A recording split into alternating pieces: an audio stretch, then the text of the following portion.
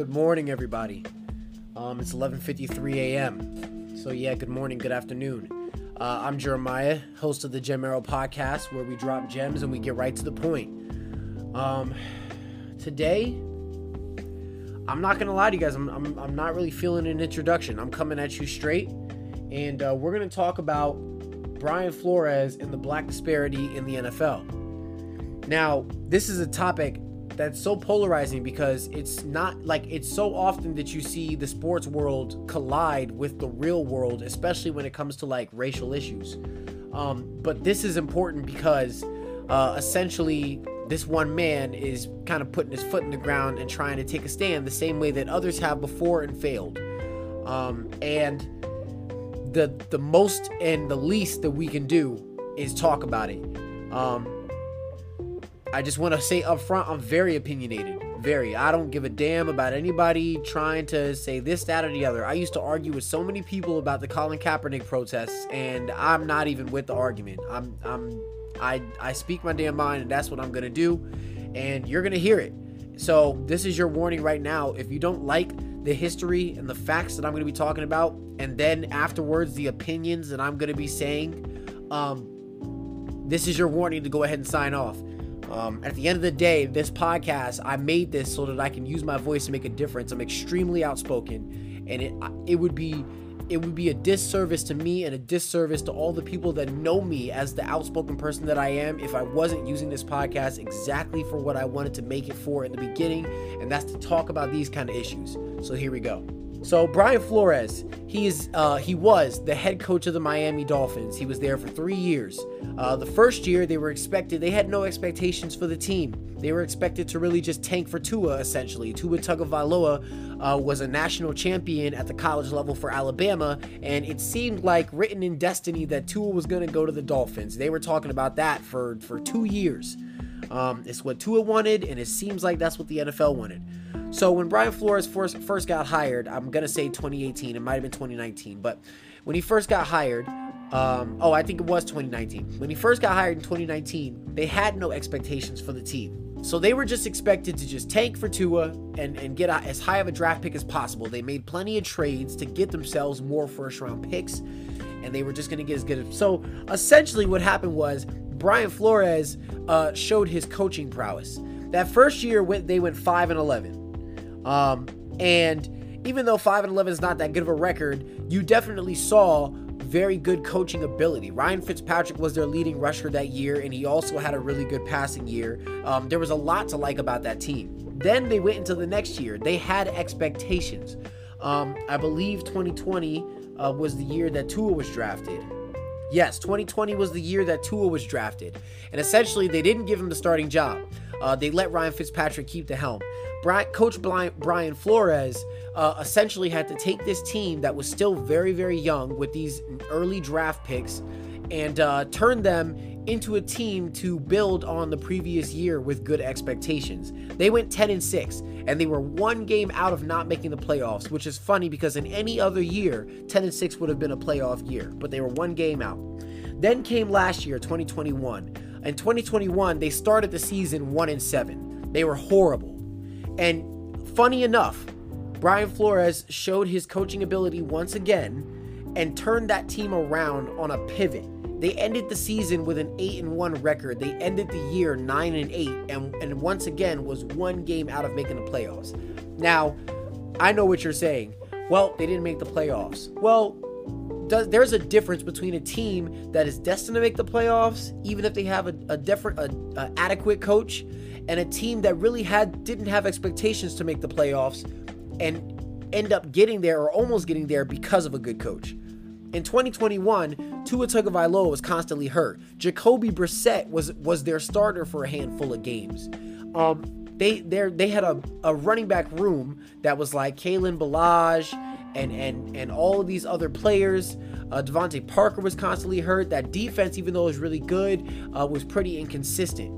So, but it's still completely incredible to have a coach not only start out 1-7, and any team that starts out 1-7 could say, you know what, the season is done. Let's just, tank for a good draft pick, and then turn on a pivot and end the season 9-8. That's really incredible. It takes an incredible coach to do that. What happened after that? Brian Flores got fired. Like David Culley and the Texans. Brian Flores got fired because Stephen Ross, the team owner, and Brian Flores apparently was having philosophical differences. That sounded weird to me from the start. And then you'll figure out why as I read off some of these facts that I did when I did my research.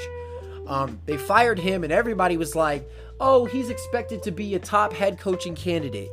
A bunch of other team head coaches got fired and a couple of GMs. I believe there were 8 head coaching opportunities to start out and like 3 or 4 GM head coaching or GM opportunities. I'm sitting here on February 2nd. It's been roughly about a month, maybe like 3 weeks since that Black Monday happened and all those coaches got fired. And of those 8 positions, now there are 4 or 5 of them left. No black coaches have been hired. You're talking about candidates like Todd Bowles, who won a Super Bowl with the Buccaneers as one of the best top 5 defenses in the NFL. And in like the 3-4 years he's been there, they have been a top 5 defensive unit in all those years. Eric Bieniemy is pretty much one of the main reasons why Patrick Mahomes has been on the tear that he's been on offensively. He's an offensive coordinator for the Chiefs, won a Super Bowl with the Chiefs as their offensive coordinator. You're talking about Brian Leftwich, the offensive coordinator for the Tampa Bay Buccaneers. There's so many. Vance Joseph is the defensive coordinator for the Arizona Cardinals. He's done a pretty good job and has head coaching pedigree. There are so many black coaches that deserved an opportunity to get a head coaching job. To this point, you still may see one, you know? There's still 5 openings left, but I knew from the jump that it was going to be weird, and it has been. There hasn't been a black coach hired, and that's why Brian Flores decided, after doing a couple of interviews and not getting an offer, I'm not going to wait for the rest of this coaching cycle to go through. I'm going to do something about it right now. So, he's suing the NFL. And he's suing the New York Giants for racial discrimination and for using him as a Rooney Rule fulfillment. Now, you're going to hear Rooney Rule throughout this podcast episode, and you're going to see it all over the place. What is the Rooney Rule for those of you that don't know? The Rooney Rule, I believe, was established in 2003. It effectively forced every single team, they have to interview at least one minority head coach or executive position for a opportunity to be hired. That's essentially what it is. And they expanded on that a few years ago, maybe 2 years ago.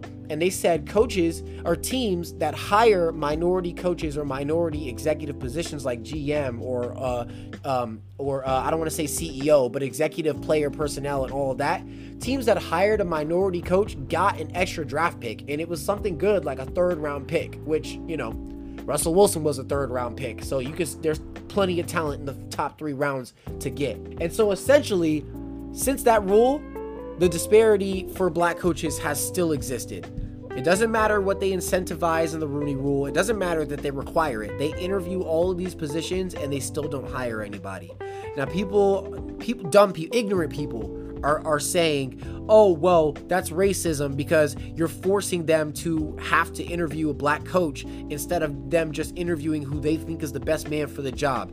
Yeah, well, when 70 years goes by in the NFL and NFL affiliate teams like in the past before there was the merger, and you still have like 1% black head coaches, no black owners, almost no black GMs, and any other minorities like that, that's a problem. It's not about the best man for the job. You're not going to convince me that over 70 years, there has not been handfuls at a time of black coaches and black GMs and black executive positional personnel that would have been good for the job. That's not best man for the job. That's I dare say it's oppression. It really is.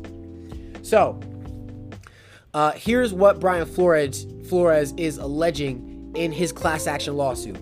Bill Belichick texted him about Brian Daboll getting the job 3 days before the Flores interview. Here's the content, the backstory on that, the context. Brian Daboll was the offensive coordinator for the Buffalo Bills. Josh Allen was an MVP candidate underneath of him. He was one of the highest sought after head coaching position, but Brian Flores also is in that position and had the opportunity to interview for the New York Giants head coaching position. The problem was Bill Belichick, the head coach of the Patriots, who Brian Flores used to work underneath while they were winning all that Super Bowls. I believe he was the linebackers coach. Bill Belichick texted Brian Flores and said, "Congratulations on the New York Giants job." Brian Flores said, I haven't had my interview yet. My interview is on Thursday. It's not for a couple of days. And Brian Flores followed up by saying, "Just to ask, Coach, do you mean Brian Flores, me, or Brian Dable, the offensive coordinator for the Bills?" And then Bill Belichick said, and I quote, sorry for my language, "Looks like I fucked this up." That's what he said. He said he meant to thank Brian Flores for getting the job, but Brian Dable is the one that got it. That is an indication that Brian Flores has a leg to stand on, because he hadn't even had his interview yet, and they already had selected the person they were going to hire for the job, which shows that they were just bringing Brian Flores in as a Rooney Rule fulfillment. They weren't giving him an actual shot because he hadn't had his interview yet, and they already chose his guy. Stephen Ross, the Dolphins owner, told him that he would give him $100K for every loss that the Dolphins tanked when he kept winning and was labeled as a difficult person to work with. Context: I believe it was the year they wanted to draft Joe Burrow, number 1 overall. I believe that was the same year that they drafted Tua, number 5 overall. Stephen Ross, the owner of the Dolphins, wanted Brian Flores to tank the year. They wanted him to get the number 1 overall pick, or at least get a pick that could get the number 1 pick in a trade to draft Joe Burrow. Brian Flores, as he already said in his ESPN interview, is not the type of person to just throw away wins. So he kept winning. This was the year that they went 5-11. That's why they had the number 5 overall pick. After that, that's the philosophical differences that started to take a toll on Brian Flores' relationship with the Miami Dolphins as a head coach. They labeled him as difficult to work with because he kept winning. Last I checked, the job in the NFL was to continue to win, not tank because you want to tank and get the player that you want. Your head coach has a job. It's not up to the head coach, essentially, who they pick. There are head coaches that have a hand in that selection process because at the end of the day, they're coaching the players that they want to coach. But it's their job to coach the team to win. And so for anybody that's trying to, especially the owner of the team, to tell him to purposely lose, that's essentially a problem, especially offering some type of grant bonuses like $100,000 to continue to lose. That's a joke. Next, they tried to set him up on a yacht with tampering rules to recruit a prominent quarterback. Brian Flores also puts in his class action suit that Stephen Ross, the owner of the Miami Dolphins, invited him out to his yacht on one winter. He went out there for lunch, and then conveniently, one of the quarterbacks that Stephen Ross had wanted Brian Flores to prominently to recruit had conveniently showed up at the same yacht. Brian Flores looked at this as a setup. He left. Because that's tampering and it's against the law. It's against the NFL rules, against the NFL policies. And everybody jokes about tampering, but at the end of the day, when you're a head coach and you're involved in tampering, that's huge trouble for you, especially if you're a black coach. Moving on, Giants have never had a black coach in their 100 years as a franchise. In 2019, Brian Flores interviewed with the Broncos for their head coaching position. That was the same offseason he got hired as the Miami Dolphins head coach. The John Elway, the GM, and the team CEO showed up, and they had obviously been drinking the night before. They obviously were inebriated. They obviously were showing signs of having heavy hangovers. Shortly after that, Vic Fangio was hired. These are all the things that Brian Flores is alleging in his class action lawsuit. Now for a little bit of history. We're going to talk about the relationship between black people and the NFL.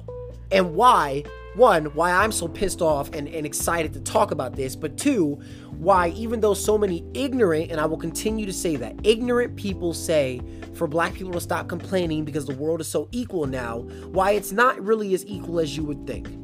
Number 1, there's 32 owners in the NFL. None of them are black. Number 2, 32 head coaches. Only one of them are black. Like I said, there were 3 black head coaches: David Culley, Mike Tomlin, Brian Flores, and Ron Rivera is considered a minority coach too with the Washington football team, and even he had more job security than black head coaches there. Mike Tomlin is essentially untouchable because he's one of the first black head coaches to win a Super Bowl. I know Tony Dungy won another one, but he's got more job security than somebody like David Culley and Brian Flores. Of the 32 offensive coordinators, 4 of them are black. Of 32 defensive coordinators, only 11 of them are black. Of the 32 teams that have QB coaches, only 3 of them are black. Of the 32 GMs in the NFL, only 6 of them are black. Now, I can bring up different names of black head coaches that were essentially hired into positions and then used as a scapegoat. Talk about Jim Caldwell, who was fired after getting the Lions a winning season, and we know the Lions are not usually used to winning seasons. Steve Wilkes was hired to the Arizona Cardinals on basically a 1-year rental. That was the year they drafted Josh Rosen. Everybody in the NFL and everybody watching the NFL knew that team had one of the worst rosters of all time. They were essentially a winless team, so they didn't win very much. Steve Wilkes was fired after that, seen as a coaching failure. David Culley, Deshaun Watson is sitting on the last seat of the bench with 32 allegations of sexual assault. He is not playing. David Culley stepped into a Texans job in 2021 that essentially they had 4 draft picks, a 3rd round pick, maybe a 4th, I think, in 2-6. A team that was absolutely stripped down to the bare bones because they traded away all their talent. J.J. Watt was not there anymore. Jadeveon Clowney was not there anymore. Whitney Merciless was not there anymore. That offensive line was terrible. Everybody knew that. Their wide receivers, not there. The only good one that was there was Brandon Cooks, and they still ended up winning a couple of games that they shouldn't have won. David Culley stepped into this position. That 3rd round pick that they had was drafted on a quarterback that essentially, even though he showed a lot better stats, when you look with the eye test, was not very good at playing. Those back end picks were essentially rotation players. He had players that were suspended. He had to cut players that didn't want to play for a team that obviously was not in any type of winning position. And still won a couple of games. He got that team to believe in him. He was fired. Brian Flores, seen as another scapegoat. You step into a completely rebuilding team. This is why this irritates me so much, because there are teams that take the NBA, for example. There are teams that rebuild for 4, 5, 6 years, waiting for either a good coach or a franchise player, right? Brian Flores stepped into a team in 2019 that was full rebuild and got them 5 wins and 11 losses with Ryan Fitzpatrick as his quarterback.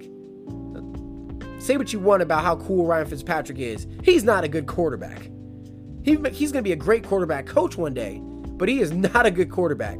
5 wins and 11 losses. The next year, you follow up 5 wins and 11 losses with a rookie quarterback, sharing the quarterback room between Tua and Ryan Fitzpatrick, and the running back room, and consistent rotation of injured guys on offense and defense, and go 10-6, barely missing the playoffs. Then the next year, it's not about the fact that he went 9-8. It's about the fact that he started the season 1-7, when most teams would have quit at that point, and then turned it around on a dime and won 8 of the last 9 games. That's ridiculous to me. All those coaches, Jim Caldwell, Steve Wilkes, David Culley, Brian Flores, I'm sure you can name a bunch. Tony Dungy was fired off of the Buccaneers after a winning season. Black head coaches are constantly used as scapegoats in this league. And you know what's the ironic part about it? This is my last fact about the current NFL. 70% of the league is black. 70% of the players in the league are black. You tell me what that looks like. You've got a majority black workforce being run by white owners, white GMs, white coaches, and any black coaches as brilliant as black coaches are and should be in positions are not given the opportunity. You tell me what that looks like. All right, moving on. What is Brian Flores asking for? Here's what he's asking for. Number 1, increase the hiring of black individuals. Simply put. Now, before I continue, I should go ahead and say this. When people sue, and this is in all aspects of the court and judicial system, you ask for everything. You don't ask for It's not like you're making an NFL trade and you ask for what you think something is worth. You ask, when you're suing for something, you ask for everything that you can get. And then the judge makes the determination, the jury makes a determination of what they will give you based on what you're asking. Example is, let's say you crash your car, somebody hits your car, somebody rear-ends you, and your car is completely totaled, and it costs $10,000 for repair. You're asking for $15,000 for both the hospital bill and $10,000 for repair. The judge may grant you $8,000 for repair and force the person to pay $3,000 for the hospital bills.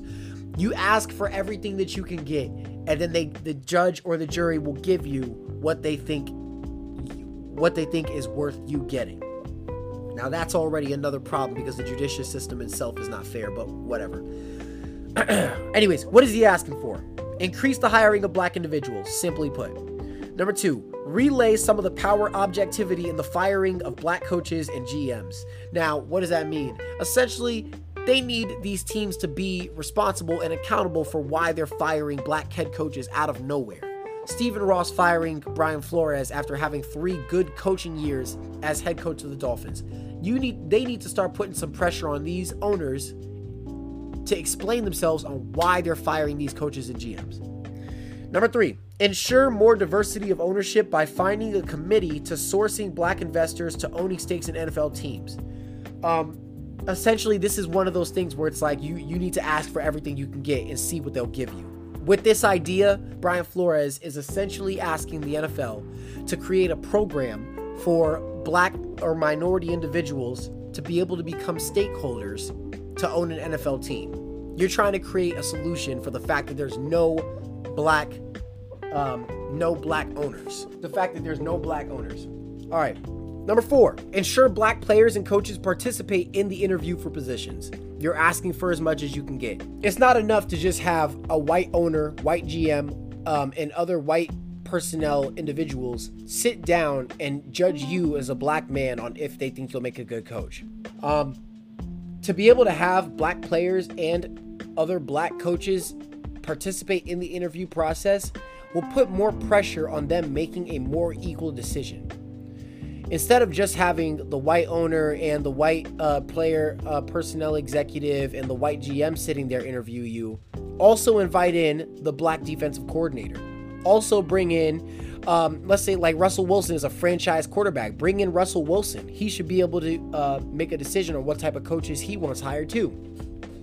You bring in minority individuals that are on the team and respected like other coaches and franchise players to be in that interview process. At the end of the day, finding a good coach is about comfortability. It's about finding the right fit. And you don't find the right fit when you walk in with predetermined notions. Next, asking teams to put in writing why they're hiring or firing a coach based on influences, trust, performance, and other factors. Pretty simply put. You need to, everything that's in writing is admissible into court. Everything that's in writing that's documented is a paper trail. They need to start keeping a record of why they're hiring or firing people, not just saying, philosophical differences. No, you put in writing why you think this coach deserves to be hired or fired. Requiring NFL teams to consider comparisons of past performances and experiences. You're asking for everything that you can get. Take Brian Flores once again. This is why I'm going to keep using him as a reason for why this stuff makes sense. You're firing Brian Flores after he had 2 winning seasons when he didn't need to have 2 winning seasons, and then that first year gave the NFL reason to believe that the Dolphins were a competitive team. That should be factored in to why you think firing him is okay. That should also factor in for coaches that deserve to be hired. Brian Leftwich got Tom Brady another Super Bowl. Eric Bieniemy got Patrick Mahomes a Super Bowl. Jim Caldwell took the Detroit Lions to the playoffs one year with a winning record. At the end of the day, these past performances should be respected. It's like looking at your resume. So past performances as coaches should absolutely be considered when hiring for positions. Next, create a training program for lower level black coaches who have an aptitude for coaching, like an internship. I love this. It's exactly like an internship. Let's say, take Chris Richard. He was the secondary coach while the Legion of Boom was terrorizing the league as the #1 defense arguably of all time. He was the secondary coach. And yet every time he's tried to be a defensive coordinator, just besides the one year he did it in Seattle, every year he's tried to be a defensive coordinator, he's either been blocked, relegated to just being a secondary coach or defensive backs coach, despite having head coaching interviews and opportunities, has never been given even an offer.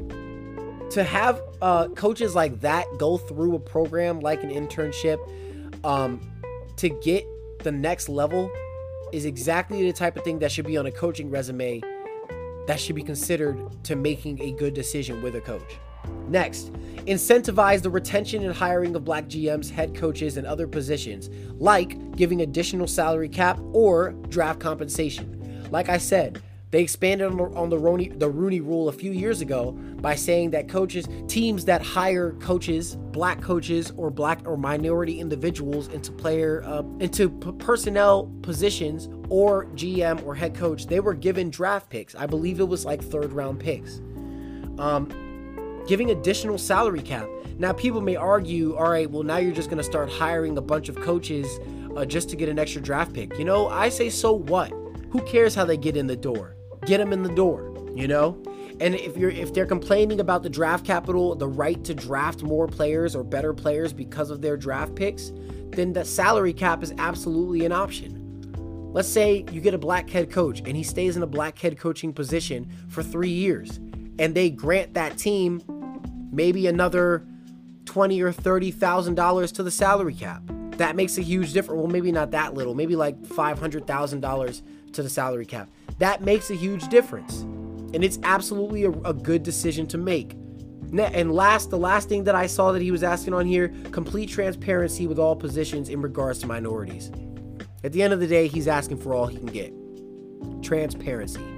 Why are you hiring this person? Why are you firing this person? Why are you not hiring this person? Why are you not bringing in more of these people for an interview? Minorities have absolutely been discriminated against in the NFL.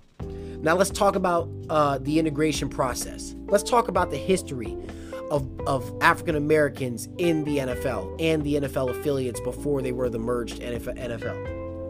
Between 1920 and 1926, only 9 black players were permitted to the league, only to fill out roster spots. Not because of talent, not because of any other reason, because they needed to fill out some roster spots. During 1927 and 1933, no more than 1 black player was in the league.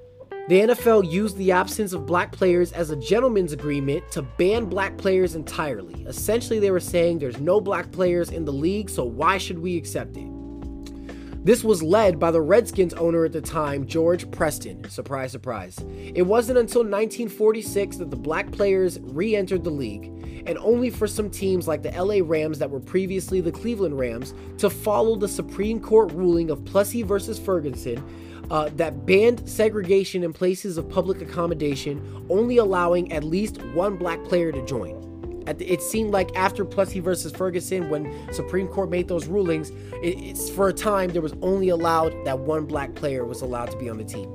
The Rams signed 2 black players in 1946, but then 2 more years went by before another black player was signed.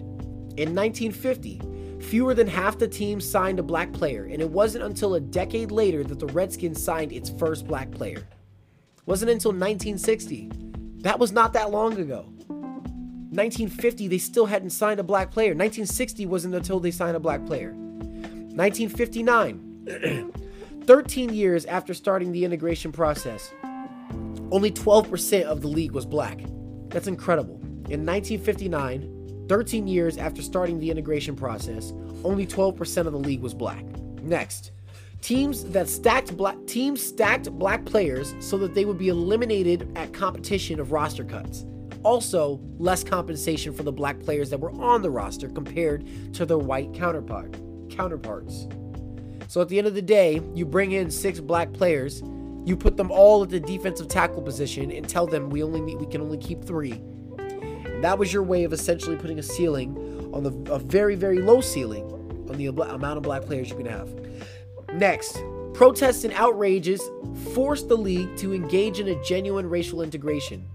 Plus the emergence of more racially progressive leagues like the AAFC and the AFL, and the success of minority athletes in college football. Look up the story of Paul Bear Bryant. I believe he was a head coach of Alabama when the integration process was going on during college football. None of the players wanted to integrate. None of the coaches wanted to integrate. Essentially, they were being forced to by college football. So what Paul Bear Bryant did was he challenged another team. I don't remember what the other team was. He challenged another team that was an all-black team to a football game. They got destroyed. That was a huge turning point in the integration process for college football. Black athletes were very successful at the college level. Very successful.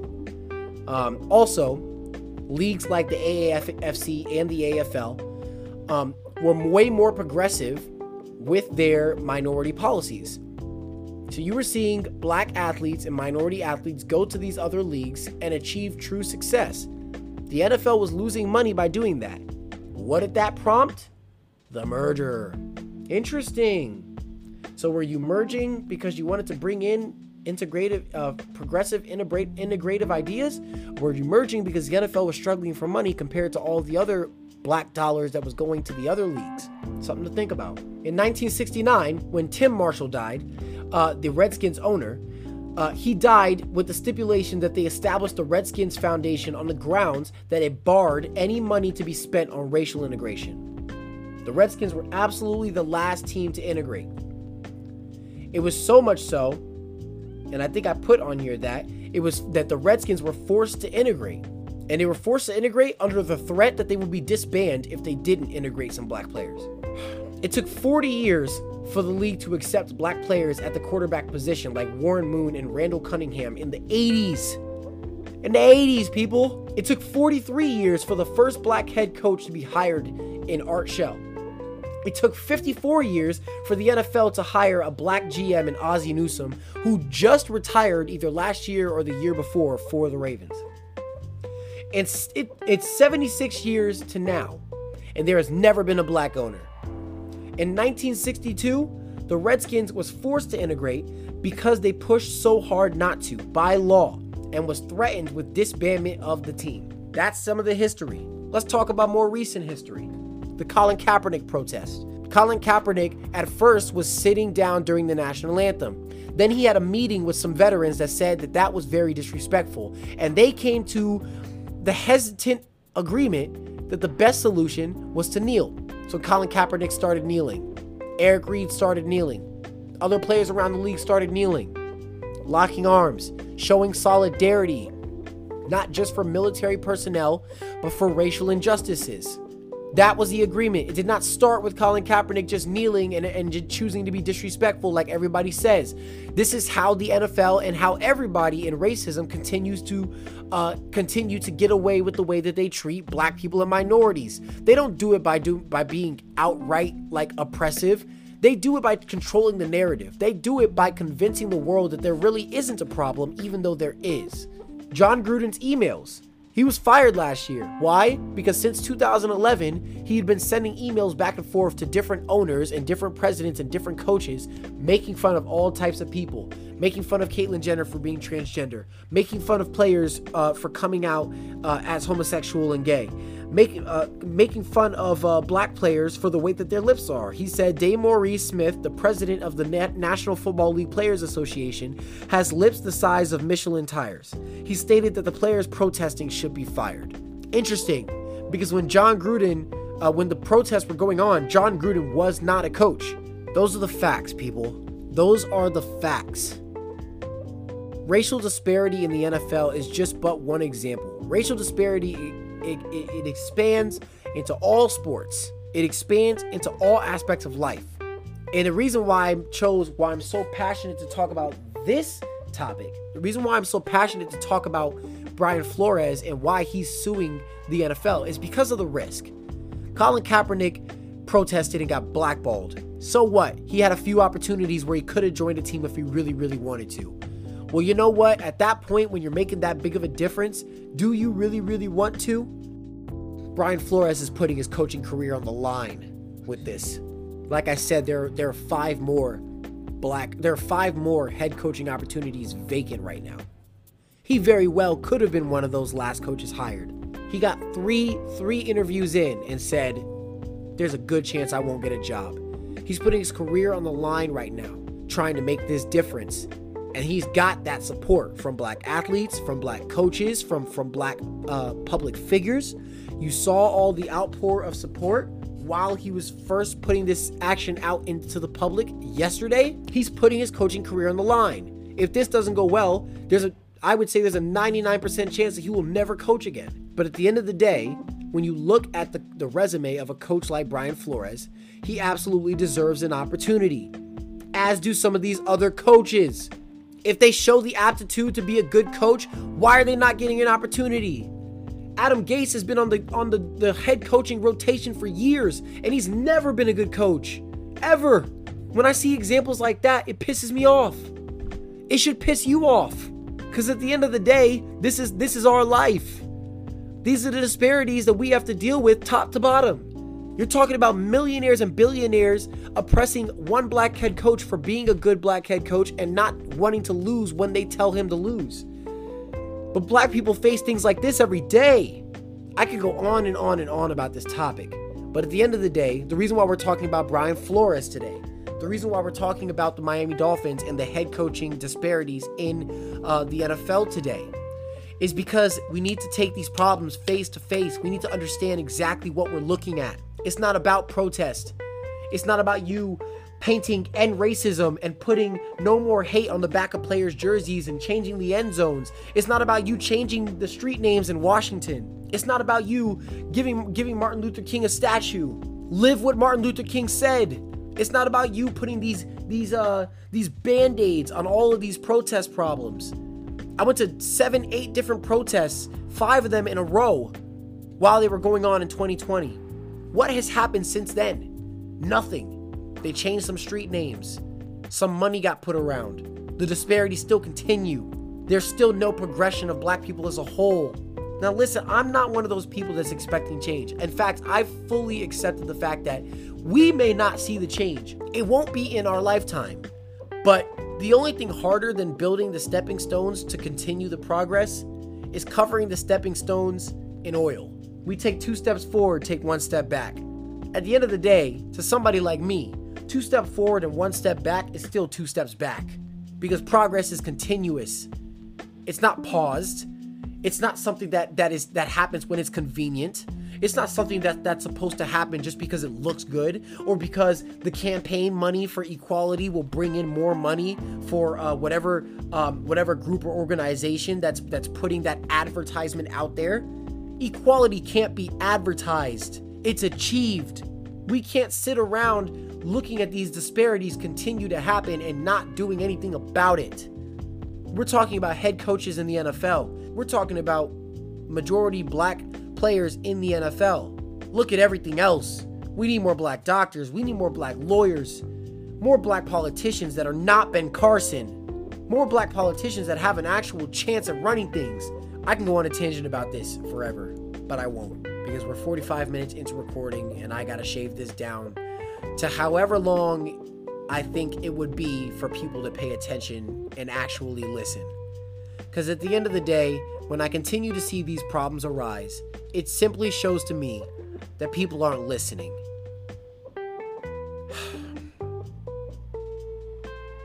And just like Brian Flores, just like all aspects of oppression and protest, at the end of the day, the loudest voices will be the voices of the unheard.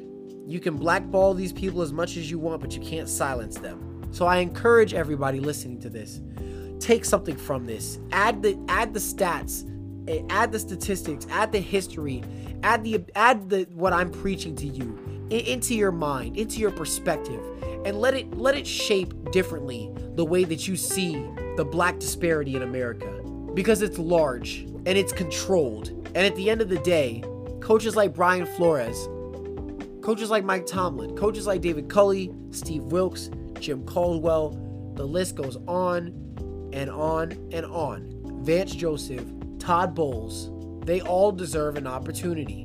A head coach's job is to believe in their players. A head coach's job is to inspire. A head coach's job is to cultivate growth. It's hard to do that in a majority black league when there are no black head coaches. How is that possible? Maybe you're listening to this and say that I'm completely wrong. Maybe you are. I wouldn't be saying this if I felt that I was. My hope is that somebody listening to this is sharing the way that I'm preaching about it. And my other hope is that somebody that may not have thought about these situations the way that I'm talking about them can listen to this and be like, you know, I never thought about it that way. That's going to be it for the End of the Gym Era podcast episode today. I just want to let you guys know that it's Black History Month. The next episode I'm planning on being is going to be talking about top 10 black athletes that you should know in history. A ton of black athletes that I'm ashamed to say a lot of black people that I know don't know about. And that's what the next podcast episode is going to be about. Those black athletes, 10 black athletes that you should know and why they're important. It's been my pleasure to talk about this today. So have a good day, everybody. Have a good Wednesday, and I'll catch you on the next one. Peace.